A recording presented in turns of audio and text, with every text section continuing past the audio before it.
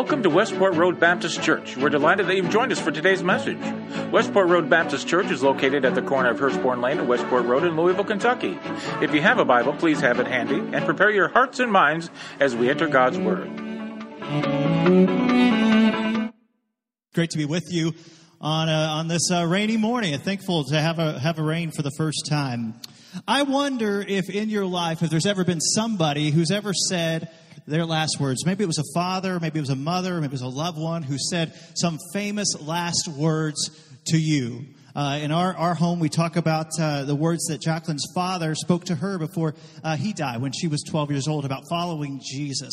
Well, there's been some famous last words that had happened throughout, some serious, some not so serious. The actor Humphrey Bogart, older generation may remember him.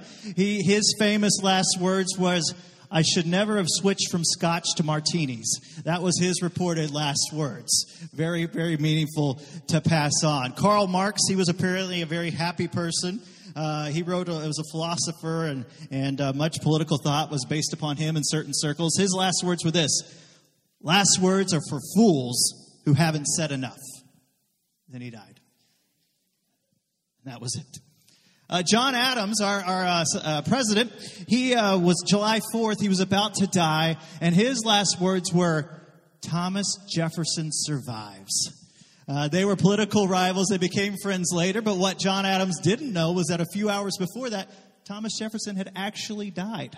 They both died on July 4th, but those were their famous last words. Well, with Jesus, we come to some points where he has several kind of last words.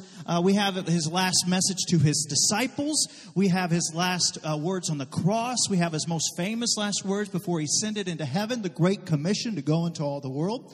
And where we're going to be today is in Jesus' last sermon to the disciples in John chapter 17. I'd invite you to open up. There's pew Bibles if you didn't bring one there, or I should say chair Bibles if you didn't bring any there. John chapter 17, and we're going to be looking here at his words in prayer for the disciples in John 17 verses 13 to 19. Now, the entirety of John 17 is all Jesus praying. In fact, in verses 1 through 5, Jesus prays for himself. In verses 6 to 19, he prays for his disciples. In verses 20 to 26, he prays for all believers into the future that will believe on him, which is pretty cool. If you wondered, has Jesus ever spoken to you? Yes, the Bible, God's speaking to you. But Jesus, at the end part of John 17, actually prays for you specifically who would believe after he was here. We're not going to be sitting in that, but it's a pretty awesome thing to read through. So we're going to read all of John 17, 13 to 19. Let us hear the word of the Lord. Jesus says in verse 13, "I am coming to you now, but I say these things while I'm still in the world, so that they may have the full measure of my joy within them. I have given them," remember this is Jesus praying to God, "I have given them, the disciples, your word, and the world has hated them, for they are not of the world, any more than I am of the world. My prayer is not that you take them out of the world, but that you protect them from the evil one. They are not of the world, even as I am not of it. Sanctify them by the truth. Your word is truth. As you sent me into the world, I have sent them into the world. For them I sanctify myself, that they too may be truly sanctified."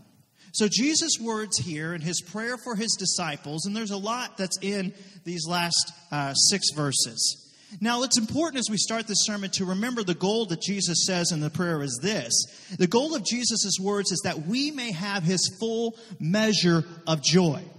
So we're going to be talking some about not being of this world and what does that mean and what does that look like. But Jesus' prayer and his message to you is that you may be filled with the full measure of his joy.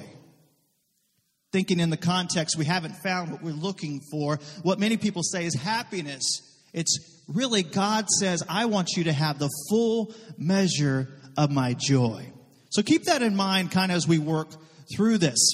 But Jesus says that the world has hated him and that the world will hate us because he is not of this world and that we are not of this world. Now that seems kind of strange, right? You're not of this world. Well, but we're here in this world. But you're not of this world. What does that mean? And what does that really look like for us? You know, Jesus came from the Father. He came from heaven to earth.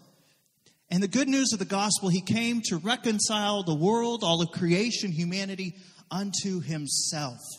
And so when you become a follower of Jesus, you no longer are a part of this world. In fact, in Corinthians, it says you're a new creation, which the word there means a brand new, never yet before created thing. God radically changes us, and he says, not just your citizenship now belongs to heaven, but your whole world and life belongs to heaven. So what does that look like? What does this world look like? You know, we just had our family dedication and baby dedication, so I thought it might be good this morning to have for our time to say what it looks like, to go back to a kid's Bible. This is actually found in our library. We're going to have a story time moment. Is that okay? It's cozy outside. We'll get a little cozy inside. Snuggle up to the person next to you, I guess, even if you don't know. Thank you, thank you, students. Hopefully you put on deodorant this morning or getting close to each other. But I thought it might be good just to have a little bit of story time. This comes from the Jesus Storybook Bible. And I'm going to go to the end and read the story about heaven, because I want us to understand a little bit more where we come from. Pictures will be, they're already there on the screen. If you can read that, you're very good, but just listen. All right. This is a dream of heaven. John was one of Jesus' helpers. He was old now and living on an island, which might sound nice, except it was a prison. The leaders put him there to stop him from talking about Jesus. But I'm sure you don't think a little thing like being in a cell in a prison on an island in the middle of the ocean could stop God's plan, do you? One morning, Jesus appeared right there in John's cell. Jesus' eyes were bright, shining like the sun. I am going to show you a secret, John, Jesus said, about when I come back. His voice was like the sound of rushing waters. Write down what you see so God's children can read it and wait with happy excitement. Then Jesus gave John a beautiful dream, except John was wide awake, and what he saw was real and would all come true one day. I see a throne, and on the throne is a king. And the king is Jesus, and all around the throne, people are bowing down. They are giving him their treasures. There are loud cheers and clapping and bright laughter like 1,000 waterfalls. And everyone burst out singing a new song. This is our King, the Lamb who died, so we don't have to, our rescuer. All honor and praise and glory forever and ever. And every creature everywhere in heaven and on earth and under the earth and in the sea joins in. And then from all around, a wide, immense, beautiful silence. And I see Satan, God's horrible enemy, thrown down, defeated.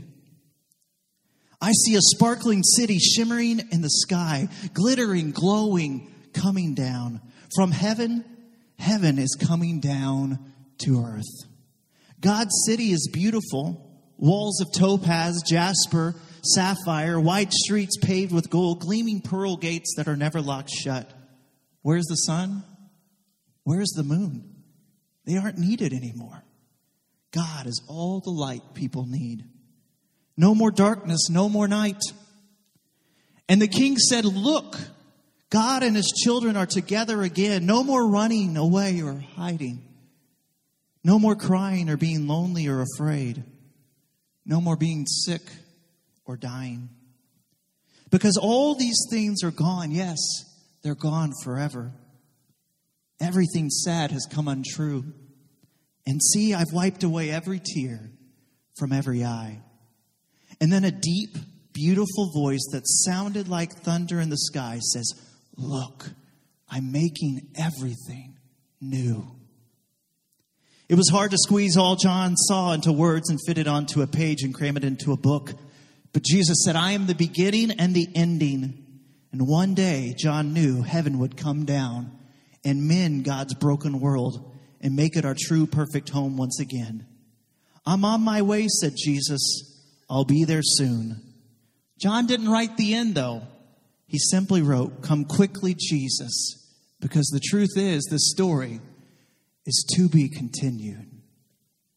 Friends, in this children's story, I think we hear of our own story, that heaven is coming to earth. This is your home, that God has made your home. You belong to Him. You do not belong to this world, to its fading system, but you belong to something much greater than this, a place where death does not have the final word. And when we hear this, right, when we see what happened in Las Vegas, part of us says, that's not right. When we hear the diagnosis of cancer, we say, that is not right. And that's true. It's not right. It's not our story, because we're not of this world. Our world belongs to God.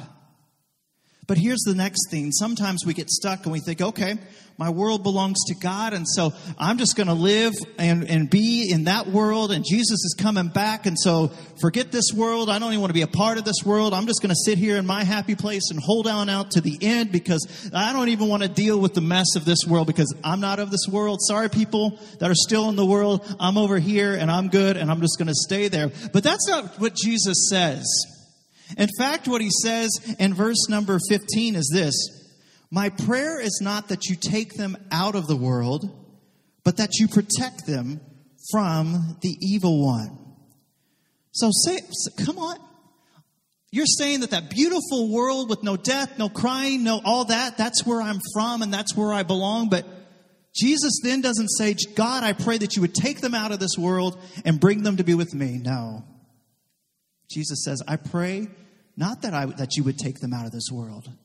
You see, we get stuck sometimes on different ends of the spectrum. Sometimes we live so much in the reality of the world we come from, and the reality of heaven, and the reality of eternal life, that we abandon this world around us.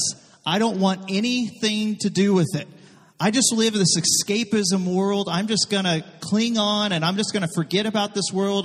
But that's not what Jesus prays. Jesus prays that we do not come out of this world, because we're not called to escape from this world. You're not called to escape from this world. In fact, you are called to be in this world. You are called to be making a difference in this world. You're called to be bringing this world, this kingdom, this God's kingdom, into where we live, into the mess. Because you're not from it, God calls us and He sends us into that world to serve. Sometimes as Christians, you know what we do? We create a kind of a Christian bubble. We create this. Christians can be weird. Let's just be honest. Christians can be really, really weird. We do things and say things, and people say, what's wrong with them? I don't mean like courageous, like love things, but like, I don't know, like we develop our own vernacular. We develop our own, sometimes even our own music, our own language. And sometimes we purposely talk in a way that nobody else around us will understand. And then we'll be like, sorry, you just don't get it. You're not saved. Well, that's not what Jesus here is talking about. Jesus does not want us to create our own Christian bubble where we never interact with the problems and the pain and the misery and the sin that's around us. But what Jesus does want us to do, He says this: I pray that you protect them from the evil one. Jesus' prayer is that in this world we are protected from the evil one. You know, this sermon series was picked out months ago. And isn't it remarkable, the timing? I mean, who could imagine the events that unfolded last Sunday night in Las Vegas? That this would be the timing of this message this morning. There is no doubt that we live in a world that is full of evil.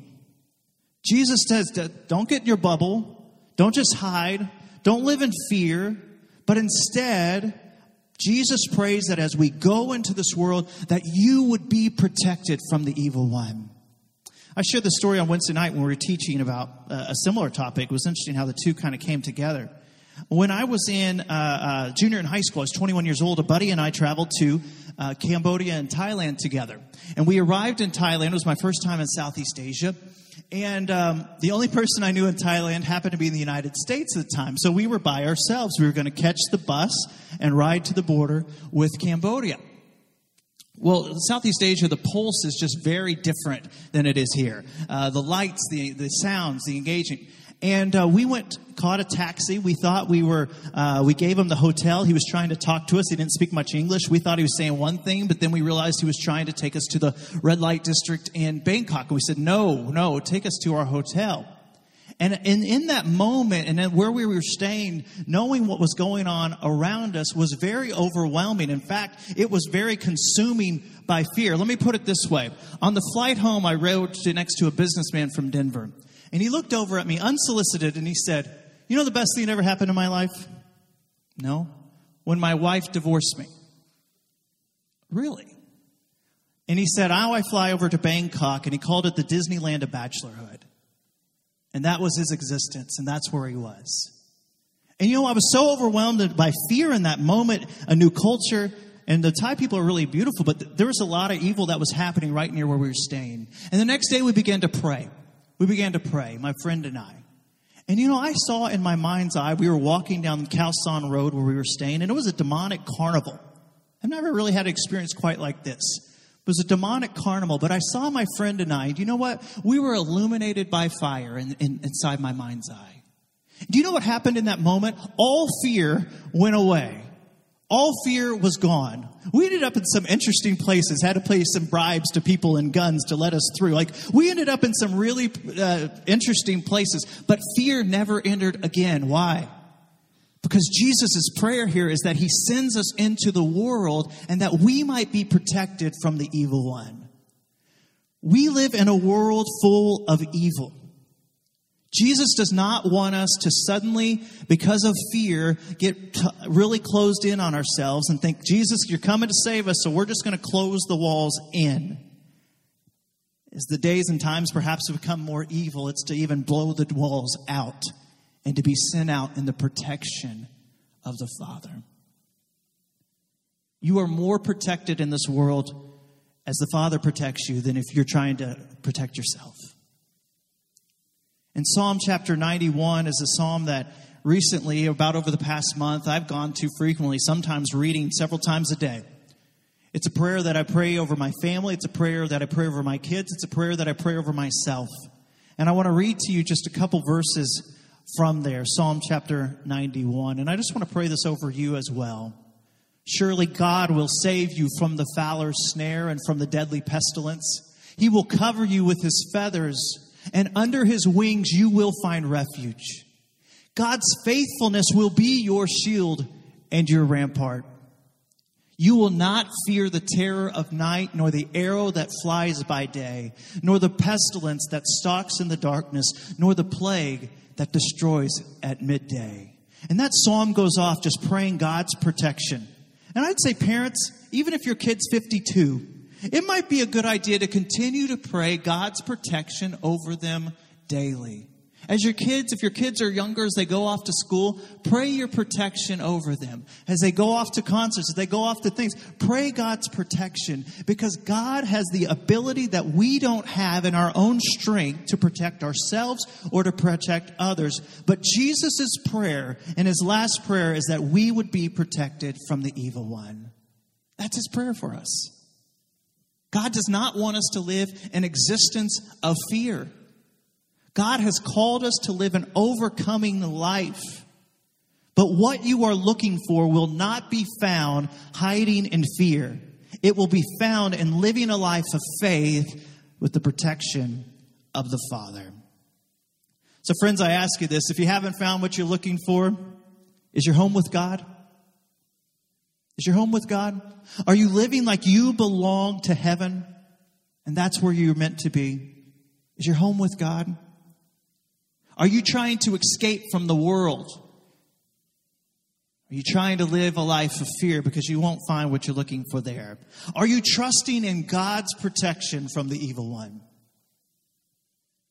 If you're not trusting in God's protection, you won't find what you're looking for. So then how should we live? Jesus' words there in verse 17 says, "Sanctify them by truth. Your word is truth." Now, sanctify is a pretty easy word here. It just means set apart. this book from our library. It was sanctified. It was set apart to be a part of our library, and it came from where it was. God wants to set you apart from the world. He wants to set you apart from a life of fear so that where you go, you can live in confidence, knowing that God is your protector, knowing that you don't belong to this world. So Jesus wants to sanctify you. He wants you to set you apart. I want to tell you a story. There was a man named Arthur Stance. Arthur Stance was born in West Sydney, Australia in 1885. His parents were alcoholics, and he resorted to poverty. In fact, he worked in the coal mines, and by age 12 became a ward of the state. He too became an alcoholic, and by age 15, he ended up in jail. He ended up getting out of jail, and his job became a lookout for an illegal gambling ring that was going off. And by his 20s, he graduated to become the lookout for his sister's brothel there in Sydney. So finally, at the age of 32, he enlisted for World War I, but his health was so bad that 3 years later, he was medically discharged, and Arthur Stance had lived quite a life by the age of 35.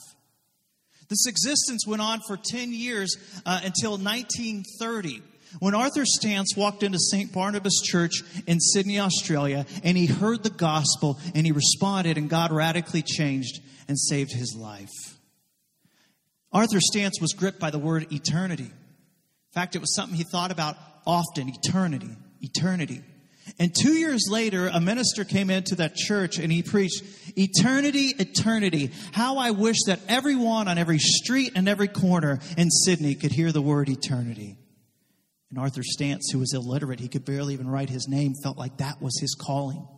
And over 35 years, Arthur Stance, who barely could write his own name, wrote the word eternity in chalk all throughout Sydney. It was estimated he wrote it over 500,000 times over 35 years. People didn't even know who he was because he'd get up at 5 a.m., but as the workers came into the city, they would be greeted by eternity. Arthur Stance died later in his 1960s. But as the millennium turned in 2000, Sydney was the first major city to celebrate the millennium. And all of us were watching because we wanted to see if their lights would go off and their bank accounts would happen because Y2K was going to strike in the world. But we were watching Sydney's millennial celebration. When the fireworks went off in Sydney Harbor, there appeared a word on the bridge, eternity.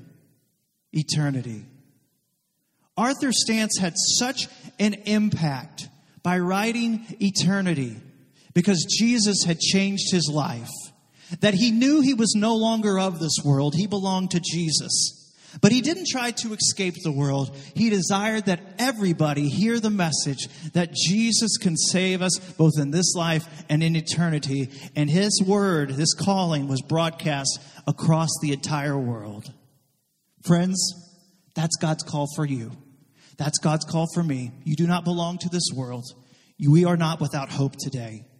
But God doesn't want us to escape in fear. He wants us to live in faith, trusting in his protection, that he indeed will protect us from the evil one. Would you join me in prayer?